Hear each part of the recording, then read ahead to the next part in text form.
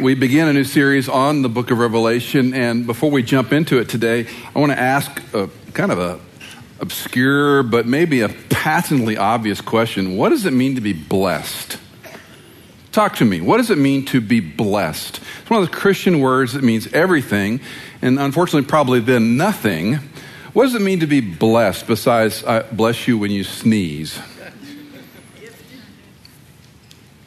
Gifted. Good. What else? Forgiven. You're blessed because you're forgiven. What else? Peace. What else? Favor. Favor is a very good Old Testament word for God's favor as he blesses us. What else? Praise. Sorry, over here. The presence of joy. Provisions. In the Old Testament, what did blessing primarily mean? I mean, two things in the Old Testament. Don't you hate questions like that? It means two things. You're going to get it wrong. Fertility, number one. If you could have children or your flocks and herds produced, that was a blessing of God. And the second was the acquisition of land.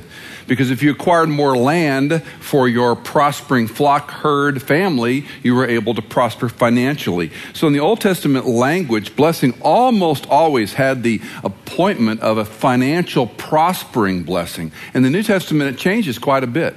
In fact, the NIV uses the word happy when it records the Beatitudes. Happy are those, which sounds a little bit cheeky, but it's actually a pretty good word for how blessing is used. Blessing is one of those Christian words that because it means everything, it can tend to mean nothing. In 1 Peter chapter 3, verse 14, but even if you should suffer for the sake of righteousness, you are blessed.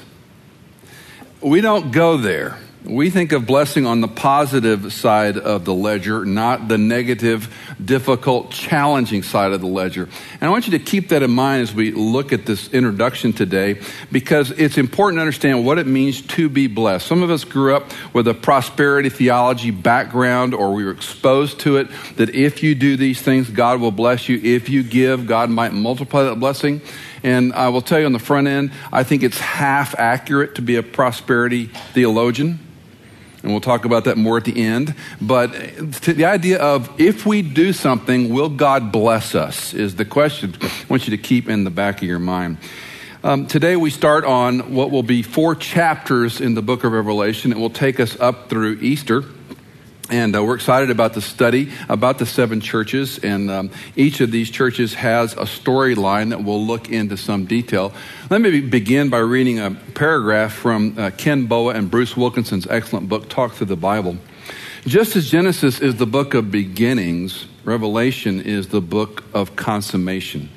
In it, the divine program of redemption is brought to fruition, and the holy name of God is vindicated before all creation.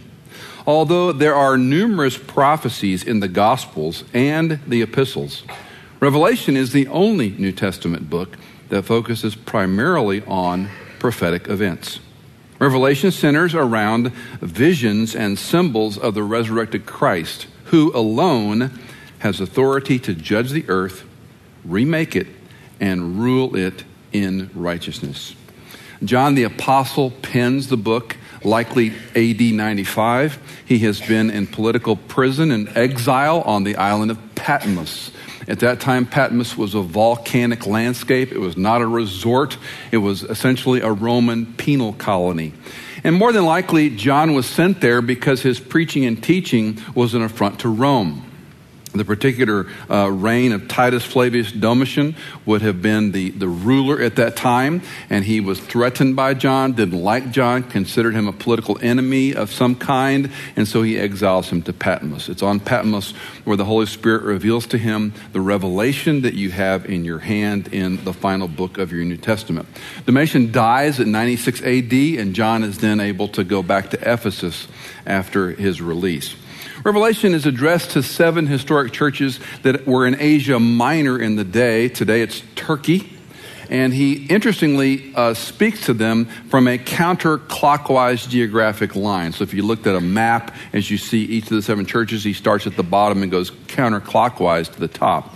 Ephesus, Smyrna, not the one here, but the one in Asia. Pergamum, Thyatira, Sardis, Philadelphia, certainly not the one in PA, and Laodicea. Each of these churches was comprised of a people group not only from a Jewish background that had come to Christ, but Gentiles who'd come to Christ. They were a representation of Turkey of that time period, of Asia Minor, that time period. And keep in mind, these are a group of sinners. Each of these 7 churches has issues. One is a bit of an outlier, but all of them have issues. And the message is confrontive. The message is hard. The message is spew you out of my mouth. The message is you've lost your first love. The messages are hard. And Christ is speaking to his 7 churches in Asia Minor. And each of those messages is not only a signature to that church, but it is a message for you and me. As prophetic literature, we'll talk a little bit about how we understand it and apply it, but the message is as relevant the day John penned it as it is today when we read it. Keep in mind also that Greece and Rome are superpowers of the day. By this, we understand that not only did they impose heavy taxation on their people in these churches, in these areas, but they also had military garrisons. Think of it this way. When you go into Syria, when you go into the Middle East, you have to occupy with a sizable force of people to keep things in check. And then what do you have to do? You have to tax them like crazy to support your infrastructure. Nothing new under the sun. This is what happened from antiquity. So in antiquity, the garrisons would be like a military base, an air force base, an army base. It was established in Asia Minor, and the taxes from Rome were punitive on the people. Sounds a little bit like America at different times. The taxation, the burden's heavy, and so we had to pay Caesar because we live under this government that has grown to be so large. The military garrisons and taxations were concerned about one thing: Rome. Not those people groups, Rome. It was a time when it was okay, under liberty, we might think of it that way. You could practice your faith. America, it used to extol this. You can have your faith under a free country. Rome used to be that way, but Rome changed. Revelation was written to these churches that were under persecution. They were embroiled in sin, living in a decadent culture, rampant with idolatry, a lot like today. Not much changes from history. We don't learn that well. The purpose of Revelation is to comfort those churches, the believers individually who are trying to live a righteous life, and also to correct those who are living poorly, and to warn and admonish the ones who are evil, who are corrupt, affecting his church. The Revelation has a lot of theology in it, but I want to speak just very briefly about 2 large scopes of theology. The first is Christology. There is no clearer book in the Bible that teaches about the person and work of Jesus Christ than the book of Revelation, even including the gospel accounts. The Revelation is a revelation about and the person of Jesus Christ. It reveals to us all that we don't know from the gospel accounts. That's why it's such an important theological book. Christ is the Lamb who is slain. He was the Lamb of God who takes away the sin of the world, as John the Baptist identified him. Now he's the Lamb who's slain. He's the Lamb who brings righteousness. He's the Lamb who brings wrath. He is also the good and the great shepherd of his people. John Walvoord writes, if for no other reason, the book is important as the final chapter in Scripture, as the self-disclosure of God through Jesus Christ. You want to know what Christ is like after his ascension? Look at the book of Revelation. We have more Christology here than any other book of the Bible. Secondly, God's wrath and ultimate justice. Unfortunately, we don't like wrath. Christianity has become somewhat domesticated in the last couple of decades, especially in America. We don't like to talk about hell. We don't talk about wrath of God. We don't talk about punishment. We're all love. Love's going to win. It's all going to be fine in the end. That's balderdash biblically. Scripture is very clear about the wrath of God that will come. And a good way to keep this in mind is to think of a coin, a two-sided coin, that God's love is on one side and God's wrath is on the other. God's love is a two-sided coin. It is not human love. It's not love. It's all going to work out in the end palaver. God's love brings wrath. And if you don't understand that, just think of the cross. The crucifixion event, the death of Jesus Christ, is the ultimate expression of the wrath of God poured out on his Son whom he loved, his only Son. Because only if God pours out his wrath on his Son can you and I have a way to heaven. God has to punish evil. He has to address wicked. He doesn't sort of erase it. It's not out of his mind. He doesn't do like a parent does and says, oh, I'm not going to discipline my child for that issue. God is perfect and holy and righteous and just. And this book is very clear about God's love, but also his wrath and ultimate justice. The great tribulation, the battles, the serpent of old, the great harlot, all the minions that are aligned with Satan who will be punished in the end, who will go into eternal punishment and final and complete judgment. Now, there are many other issues theologically that John addresses, but we won't delve into. Hamartiology, the doctrine of sin. Angelology, a lot of angel activity in the book.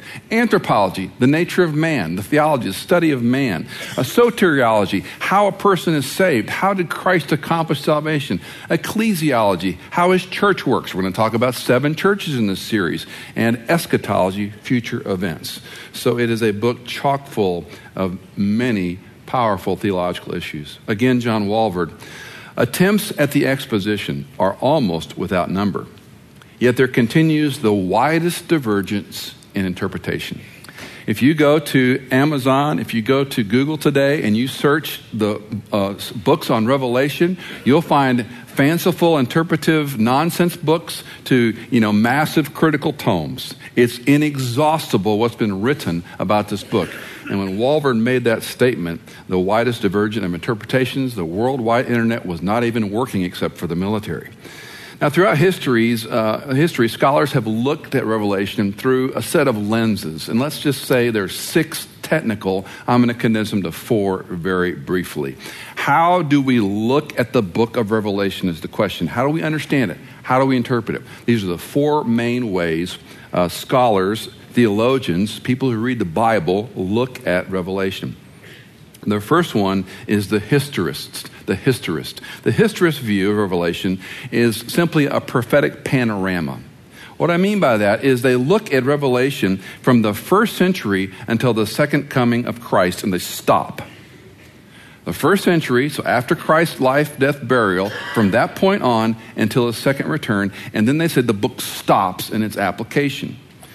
The historicist view is generally held by our Reformed friends, and you may have come from a Reformed background. I have a great love and affection for a lot of Reformed theology. This is an area that I have a difference of opinion on. Generally, Reformers will hold this view, and one of the corrections, the reasons they do this is wise, pragmatic, is because there's been so many people who misinterpret the book. So if we segment the book to only applying to a specific time, then we aren't prone to reinterpret it incorrectly. Makes sense? Which is a pragmatic solution. Think, if you remember, some of you are old enough, to the 88 Reasons for the Rapture in 1988. The guy was a scientist, a brilliant guy, a mathematician, and of course it didn't happen, so he wrote the book 89 Reasons for 1989, and he did several attempts like this, and eventually, if memory serves, he basically said, I gave it my best shot. The problem with those type of interpretations are, we don't want to play foul at people, because if you were living, as we'll look at a minute, during John's time, if you were living during World War II, as I've stressed many times, you thought this might be the end. Some of us can be fear-mongering with ISIS and think this might be the end. I mean, after all, it's the Middle East. They hate the Jew. After all, that kind of lines up. There was a time when the Reformers thought that the Pope was the Antichrist. So historically, these things come and go all the time. So the historist view segments it so that it's not misinterpreted. That's one of the pragmatic outcomes. The problem, however, is what do you do with different interpretations on the tribulation? On the millennium, is it literal or real or not? What do you do with the Antichrist? What do you do with the second coming? What do you do with the eternal state, the great white throne of judgment? And so you can segment it and say it only really applies to this period of time. It's a panorama view. It doesn't really apply. And which, by the way, I have many Reformed brother friends who are far more nationally prominent than I ever will be. And we have this great sparring about it. And I say, when you start teaching Ezekiel, Daniel, and Revelation expositionally, then you and I can have a conversation about prophecy. Because they'll never touch those 3 books. Because in the Reformed family, typically you're going to stop at those areas because they hold a different view of New Testament prophetic literature. Secondly is the idealist view. And just very quickly, this is where it's primarily symbolic. It's a picture of God versus Satan, of good versus evil. You don't hear a lot about it, but it comes and goes. especially with liberal churches. The third is the so-called preterist view. This has gained a lot of popularity among young college students and grad students today. Again, some of the reformers lean this way a little bit. The preterist view says the prophecies were fulfilled in 70 AD. And some of you know a little bit about history, but Titus is the Roman leader who comes in and destroys the temple complex and tears down Jerusalem. And so that would be, some would call it the abomination of desolation. That period, that event was so dramatic and so horrible to the Jew. So historians said, well, that must be the fulfillment of Revelation. So the preterist view is that destruction of the temple complex, and Titus was the instigator. There are also variations on this theme where they see allegory and symbolism. The early church conflicts, they would somehow glom and say, well, so those conflicts for the early church were part of the story of Revelation. It's gained, again, popularity in recent years. As a side note, let me take you back into John's time. It's AD 95. By AD 118, something happens, and you can read about this historically at great length. There's tomes written about this. There was a man by the name of Simon Bar Kokhba. Simon Bar Kokhba. He was a Jew. During this time, we had Hadrian was the Roman emperor. Hadrian did not like the Jews, and there was a window in time when he said, you all can come back to Jerusalem, like expatriates. You can come back to the holy city. But even though Hadrian allowed them to do that, he reconstructed a temple near the so-called Solomonic temple site that was a temple to Jupiter. Didn't win a lot of friends and influence people with the Jews when he did this. This is our land. This is our temple complex, not one to be. And when we go to Israel, we'll talk about Hadrian and all that he accomplished. He was another great builder. So Hadrian does this, and as the Jews are immigrating back, he changes his mind. And he says, after all, you're not really welcome here. Not only does he change his mind, he kills 580,000 of them as they return. He goes and butchers and destroys about 1,000 villages and townships around the area. And Simon Bar Kokhba, the son of Kokhba, Simon Bar Kokhba comes along and he instigates a revolt. Some of the Jewish historians call this the third, some call it the second. It depends on their viewpoint. But it's a 3.5-year-long battle, very well documented, where Simon Bar Kokhba tries to fight Hadrian. It's like, taking the fifth grade class to go fight the full forces of Rome. You're not going to win. And they get decimated. Well, after this, is sort of a stick in the eye, Hadrian banishes the Jews, and he takes the land in segments in it, and he calls it Syria Palestinia. Hadrian, the Roman emperor, names it Syria Palestinia. Why do I tell you this? Palestinia is the slur on Philistine, more than likely. Palestinia becomes Palestine. So prior to Hadrian, there was no Syria. There was no Palestine. So now you begin to understand why all the fighting, whose land is it, will continue until Christ returns. It will never be resolved by any military power or force. It will wax and wane as long as time goes on until Christ returns. There is no solution. Well, all that happens in 118. Now keep this in perspective. If you're a believer in Christ and all this is going on in Israel and Jerusalem, and all these people are being slaughtered and murdered, could this guy be the Antichrist? Could this be the end times? They're killing God's chosen people in God's land. 2 and 2 make 4, right? Point being, for this little history discourse over here, there's nothing new. There's nothing new. What we're seeing today is nothing new. We're poor in our history, so we're shocked and surprised and abhorred when bad things happen, like ISIS and ISIL and Al-Qaeda and the destruction of temple complexes and fighting and beheading. And listen, it's been going on since antiquity. And it will go on until the Savior returns. There's no human solution to some of these issues. Well, back to our views, how we look at Revelation. The futurist view holds that the book will unfold in the future. A view I particularly hold to. You may not. You might be of the Reform camp or others. That's okay. We can still be friends. We can still have fellowship. You can still buy me dinner. I don't care at all. We can still be friends. The futurist view is these things are still going to take place.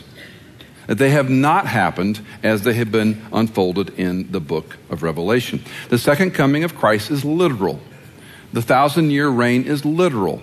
The schemes of pre-mill, post-mill, a-mill will be debated endlessly until time ends. But the point is, I believe there's a literal process and a fulfillment. And that's the way we will be expounding the text. We're not mad about it. We're not angry about it. We're not saying everybody else is wrong. Implicitly we are, but not technically. It's okay if you hold those views. Two main reasons I want you to think about why this is an important view. Number one, the historical, grammatical, literary approach to the Bible, or what we call a hermeneutic. How we read this book. We read it in the historical context in which it was written. We use plain grammar, common sense language. What did the language mean to the audience that first heard it or read it? How do we then understand that and apply it today? Historical, grammatical, literary, hermeneutic. It's how we study the Bible. This is why I don't like words like Reformed or dispensational or covenant or charismatic or Catholic or Baptist. Those are labels that man has glommed onto for all kinds of reasons. I would say if this is the revealed Word of God, it is the very Word of God in print that we have in all our devices and all our versions and iterations of it. If God spoke it, it's accurate, it's inerrant, which we can talk about for another time, then we want to read it in the context it was written, the audience who first received it, what did it mean to them, how does it fit theologically with the rest of the book, how do we understand it, how do we apply it? And those principles of hermeneutics are what's key to studying any book of the Bible. Now, keeping that in mind, the second and maybe more compelling point to the futurist view is what we call the nature of prophetic literature. All I'm saying is that in the Old Testament, some have chronicled 600 plus prophecies about the Christ. That sounds like a big number. Let's just say 100 for a round number. Very easy to find 100. Psalm 22, Isaiah 53. Those two passages alone will keep you up at night. Those two passages predicted the suffering and the torment of Christ. You read Isaiah 53 and about the crucifixion. Was anything else in mind besides the crucifixion of Jesus Christ in Psalm 22 and in Isaiah 53? These prophecies came true in Christ. Isaiah 7, the virgin will bear a child and call his name Emmanuel. The fulfilled prophecies. Let's just say there's 100 of them. Reformers, Catholics, Baptists, Presbyteros, all of us, Presbyterians, all of us would say those are pretty clear prophecies that Christ came. Agreed? The nature of prophetic literature was it came at a time when it meant something in a context, but it meant something different and fulfilled when Christ came. There's one interpretation, many applications, and they unfold as time goes on. Now, if that's true of the Old Testament, which my Reformed friends would all say, amen. When you come to the New Testament, why do we change the paradigm? If we have prophetic literature in the New Testament, why do we interpret it any differently than we did the prophecies about the Christ? So the nature of prophetic literature is we're always looking in the context it's written to the audience who received it, but we're asking the question, what does that mean going forward? All these prophecies in the Old Testament were about what? The person and work of Jesus Christ. Duh. All these prophecies in Revelation are about what? The person and work of Jesus Christ. This book is a whole. This book is a unit that's otherworldly. And to dissect it differently, I think, does injustice to the Bible. Charles Ryrie writes, each book of the Bible is important, but the last book has the added significance of being the consummation and climax of God's revelation. The book of Revelation is especially significant because it concerns things which must soon take place. We would not know many of these things if the book of Revelation were not in the Bible. That's a duh statement of the day. We wouldn't know about end times, a millennial scheme, the second coming of Christ, the millennial scheme debates that we have, the great harlot, the eternal abyss, Satan's minions, the fight at the so-called location of Armageddon, which isn't a location, but nevertheless, we would know none of that. We'd be left on our own to wonder, what's this look like in the end? He continues, it is the major, but not only, prophetic book in the New Testament. John was commanded not to seal the book, meaning that it was open for people to hear and read.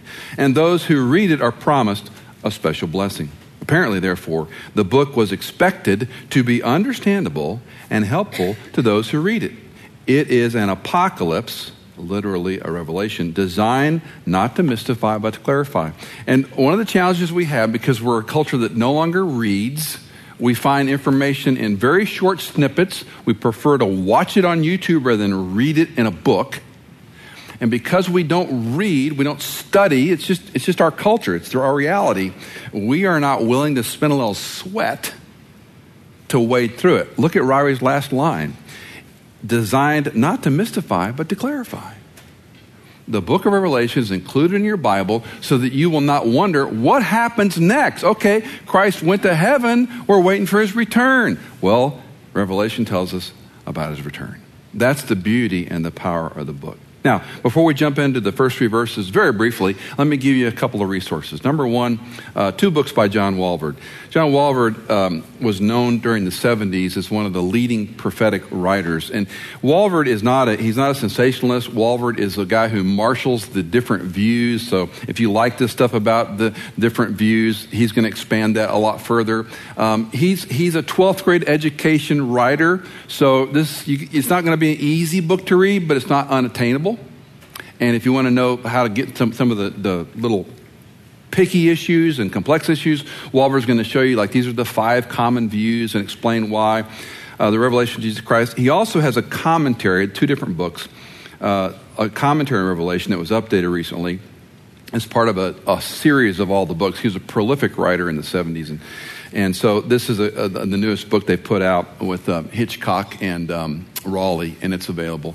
The third resource is Ron Rhodes' 40 Day Through Revelation. And Ron's a personal friend. I've known him for 30 plus years, a brilliant mind. You know the name Ravi Zacharias? Ravi is one of the most brilliant apologetic guys on the planet, right? Ron Rhodes is the Ravi for every man. Ron Rhodes speaks to the rest of us.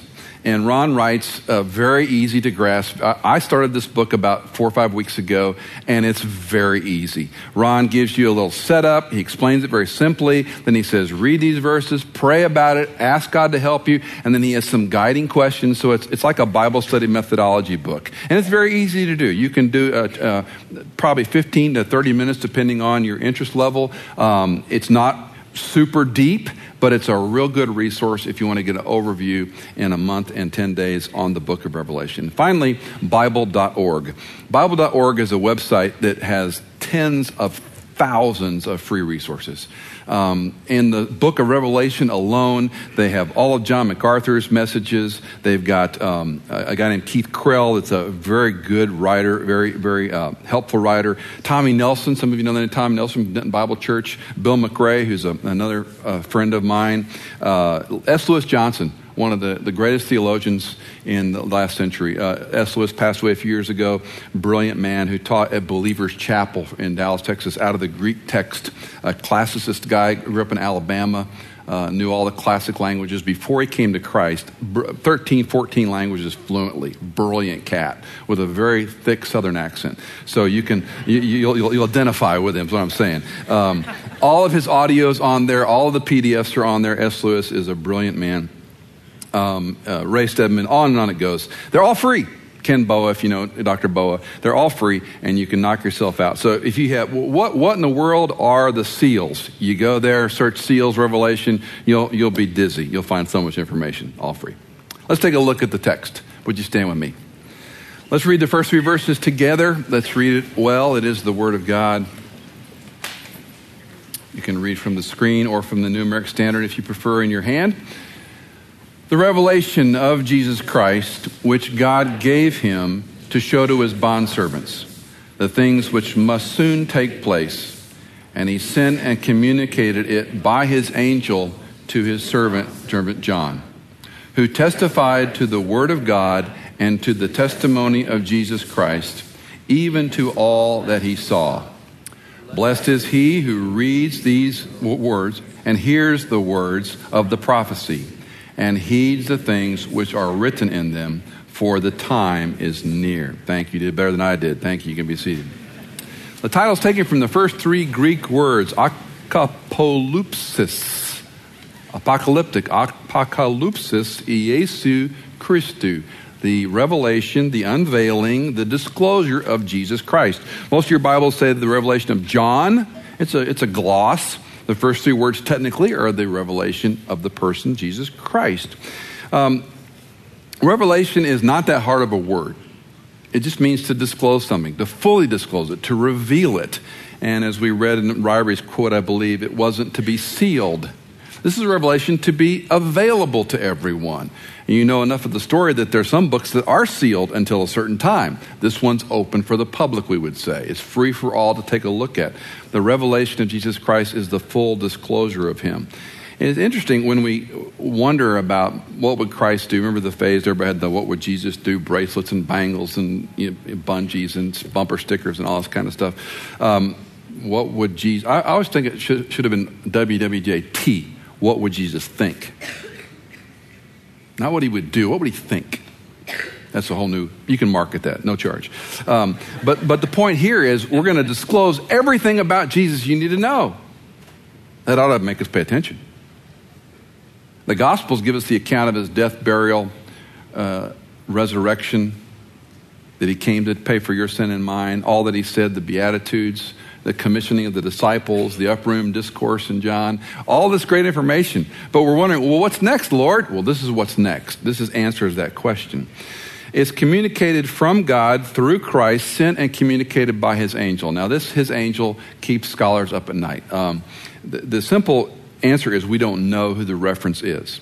Some think it's Gabriel. And there's some appeal to that. In Daniel, in the Old Testament book of Daniel, he's named a number of times. More importantly, in Luke chapter 1:26 and following, the angel comes. Who does he come to? Who does Gabriel come to? Comes to Mary. What's he telling Mary? You're going to have a child. So Gabriel is dispatched as the one who announces the coming of Messiah. So there's an attraction to the story that this would be Gabriel, that he's coming to announce the return of Messiah. Now, for those people that got to know the name of the angel, that's as good as it gets. You're on your own after that.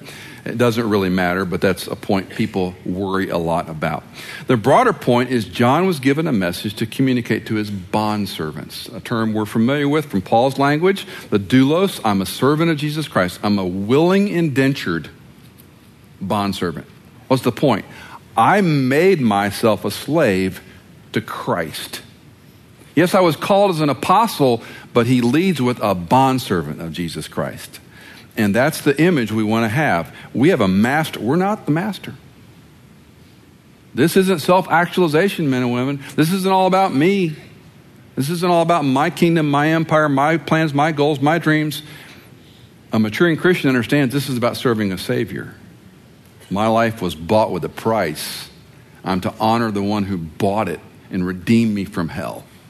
And so I willingly enslave myself. Remember in the Old Testament, a slave in the year of Jubilee, if he didn't want to leave, if he loved his master loved him, he could put his ear on that's the first biblical piercing. He could pierce his earlobe on the doorpost, and that was a rich symbolism of the doorpost was part of the house, the tribe, the clan. The mezuzahs are put there for the law, and so he's going to have his ear blood pierced. I'm identified. I'm a willing servant. I could have been set free. I love my master so much, I'm going to serve him. It doesn't get any better than this. That's a willing indentured servant. And here, the letter is written to bondservants. Are you a bondservant? So your master. This is a hard one. One of the challenges of an affluent culture, and by the way, we are an affluent culture, is we rest on a lot of our accomplishments. Not saying they're bad, but the danger of depending upon them and not understanding we have a master who's allocated to us things that we can use and take advantage of and bless others with and enjoy. But he's the master. We're not the master. And that's a hard thing for the American mindset. We are bond servants. Verse 2, who testified to the testimony. And this is another Christian word. Maybe it doesn't bother you. It always bothers me. I don't know why when someone says, let's hear a testimony, I just get all kind of King James all of a sudden. It's just kind of like, do I have to pray in thee and thous and tones of stained glass? It's just kind of a creepy word to me. Let's have a testimony. Let's have a testimony time. Now, let me encourage you with all Bible words. Erase your mindset of what you think of that word. Think of it empirically. What is a testimony? If you've ever been deposed or if you've ever had to be a witness in a court of law, what are you doing? You're telling what you've seen, what you've heard, what you know. That's giving your testimony. So reframe that testimony lingo that we have as Christians and say, it's not about, I got to give my testimony and I got to get all the points just right and share so people come to Christ, which is great. I'm not trying to mock that. But it's what you've seen and heard. I love the first epistle that John writes about what we've seen, what our hands have handled, what we've heard. We pass him on to you. It's almost like he took all the senses that we have. We've seen him, we've heard him, we've touched him, we've handled him, our hands have handled him, and we give him to you. It's a beautiful picture. What do you know? What have you seen? What have you heard? You know what? I was a 15-year-old drug delinquent, licentious young jerk of a boy. And Christ saved me. And within a very short span of time, I never touched or abused substances again. I was changed. I swear I was changed. God changed me. I didn't do it myself. I didn't go to rehab. I didn't go to a treatment center. Nothing like that happened to me. God said, I'm taking you from death into life. He also gave me a conscience that I didn't have before. I was very aware of sin. I was very aware of how arrogant and proud and stupid I was as a teenager. And I felt miserable about it. And God's Holy Spirit convicted me. I don't want to be this way anymore. He said, good, I'll help you. And he changed me and transformed me. Nobody can take that away from me. I've seen it, I've heard it, I've experienced it. And a lot of you can tell the same kind of story with different experiences. You were going one way, you met, had a personal encounter with Christ, and he changed you, and you're going another way. And your life has never been the same. Are we all growing at the rate and ratio we hope? No, of course not. But are we different than we were? Yes. That's a testimony that no one can take from you. We're eyewitnesses to it. Blessed is he who reads and those who hear the words of this prophecy. Intriguing that this is the only book in the Bible that makes this statement. It makes it twice. If you read it and keep it, read it and heed it, read it and obey it, you will be blessed. Look carefully for just a moment at the three features of this. He who reads. It's singular here. This is a little detail, but hang with me. It's singular here. He who reads it. And the time it was written, when it goes to these 7 churches in counterclockwise fashion, someone's reading the letter. There's not multiple copies. There's no machine. There's no way to scan it and send it through email or text and distribute it. It's read aloud, and people heard it for a long time before it was ever put in print and copied and distributed. He who reads it is blessed. That's singular. Those who hear it is now plural. The audiences in those 7 churches were many. So those who heard it, and thirdly, implied, those who heed it or obey it or listen to it, some of your Bibles say, it's the present tense each time, so an ongoing activity. What's he saying? The one who reads it, the one who hears it, the one who keeps it or obeys it will be blessed. This is a promise. You read this book. Again, back to our hermeneutic, why we take this from a futurist perspective. The first century only heard it. You can read it now. You can read it on a device in the back of your pocket or purse that can run the space shuttle. You can read it in the old-fashioned way, in a real book Bible. You can read it on your computer screen at home. Anybody can read it. What an amazing thing. You hear it. We read it aloud. We heard it. The question is, do we keep it? Do we obey it? Do we follow it? For the time is near. 5 times in Daniel, he uses a similar phrase, obviously not in Greek. And then we read about it again in Revelation 22:10, for the time is near. This is anticipation here. There's a future happening. Now, one of the problems with when Scripture talks about the time is near, it's imminent, is I think the disciples thought Christ was going to return in their lifetime. And we have every indication of that. Conjecture on my part. I think when John was on Patmos transcribing this by the inspiration of God's Spirit, I think he thought it would happen in his lifetime. The time is near. Oh, it's human. It's soon. It's going to happen soon. Our view of soon is different than a biblical view of soon. We call it the prophetic future. In the grand scheme of things, when Isaiah is written 700 plus years before the Christ is born, that doesn't seem too soon. Prophetically, it's very soon. Again, illustration only stands on 3 legs at best. I view human history as a 1-inch piece of linear string from the moment God created Adam to when the chapter 22 of Revelation is completed and mankind stops as we know it. A 1-inch piece of string is all of our linear timeline in existence. And God's eternality is an immeasurable sphere beyond that 1-inch piece of string. Prophetically speaking, it's near. Linear, the way we live, it seems like forever. But we really don't live that long. Our time is really short. Don't want to get maudlin, but our time is pretty quick. This is called the doctrine of imminency, the imminent return of Christ.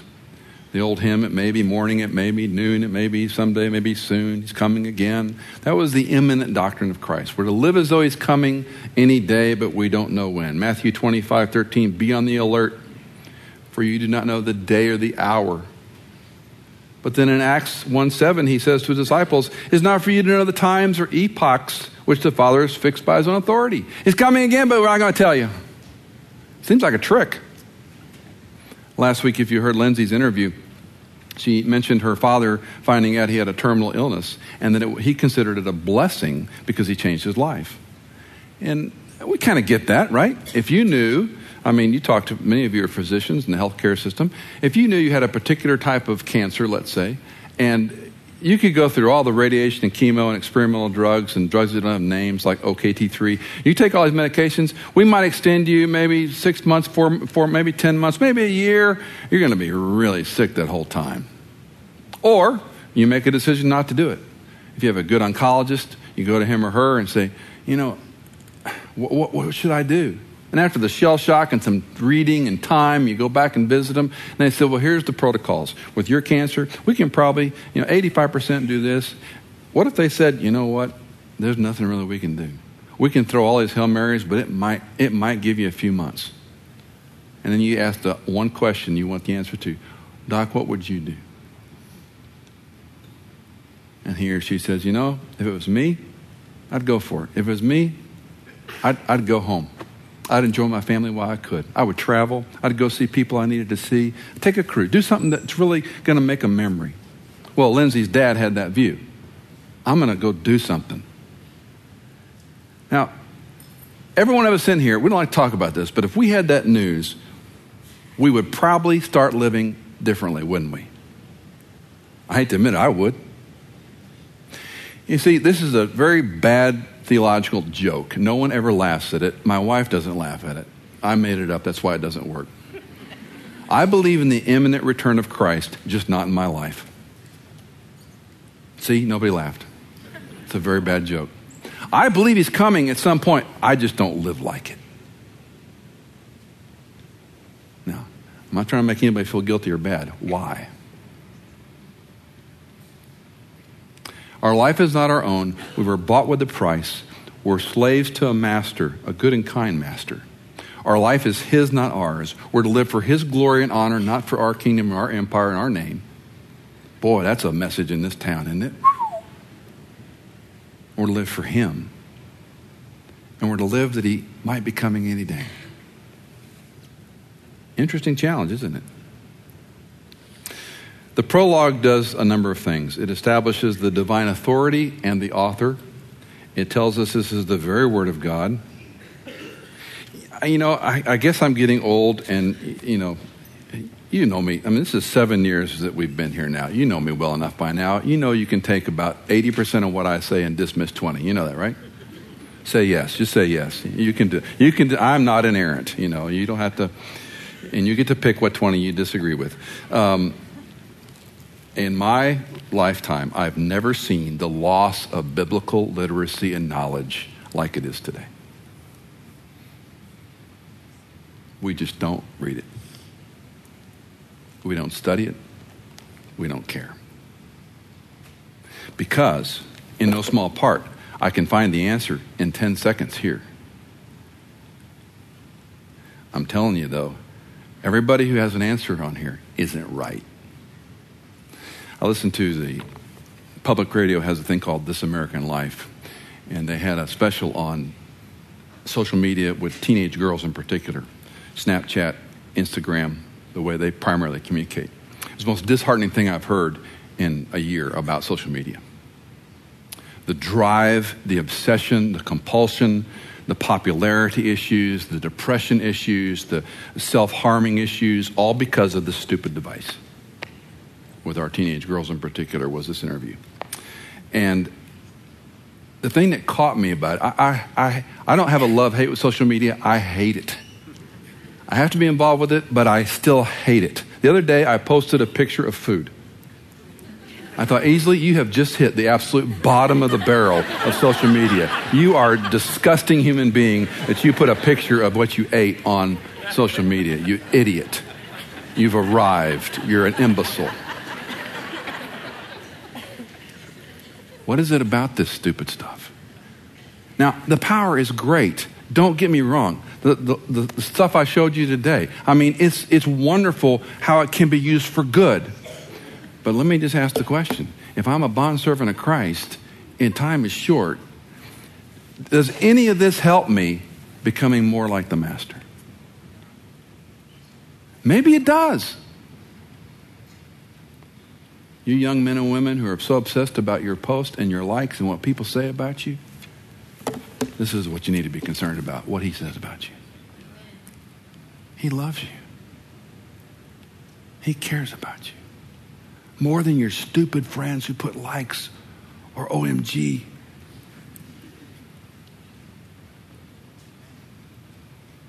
We've been deluded, men and women. This is a revelation about the Christ who is the King of Kings, the Lord of Lords, the one true God who's coming again. And he's coming to wipe away every tear, to take away all cancer, to address all ills, all injustices, all pains, all self-esteem issues, all depression issues, all fame and fortune issues. He's going to wipe them away in a second. And when he shows up, believe me, you're not going to be worried about your ratings on social media or your P&L statement. You're going to be paying attention to him. We all are. Every knee's going to bow. And I'm not saying we're going to get this worked out in an hour. I'm asking the question. What's it going to take to recalibrate your life to be a little more about Christ and a little less about yourself?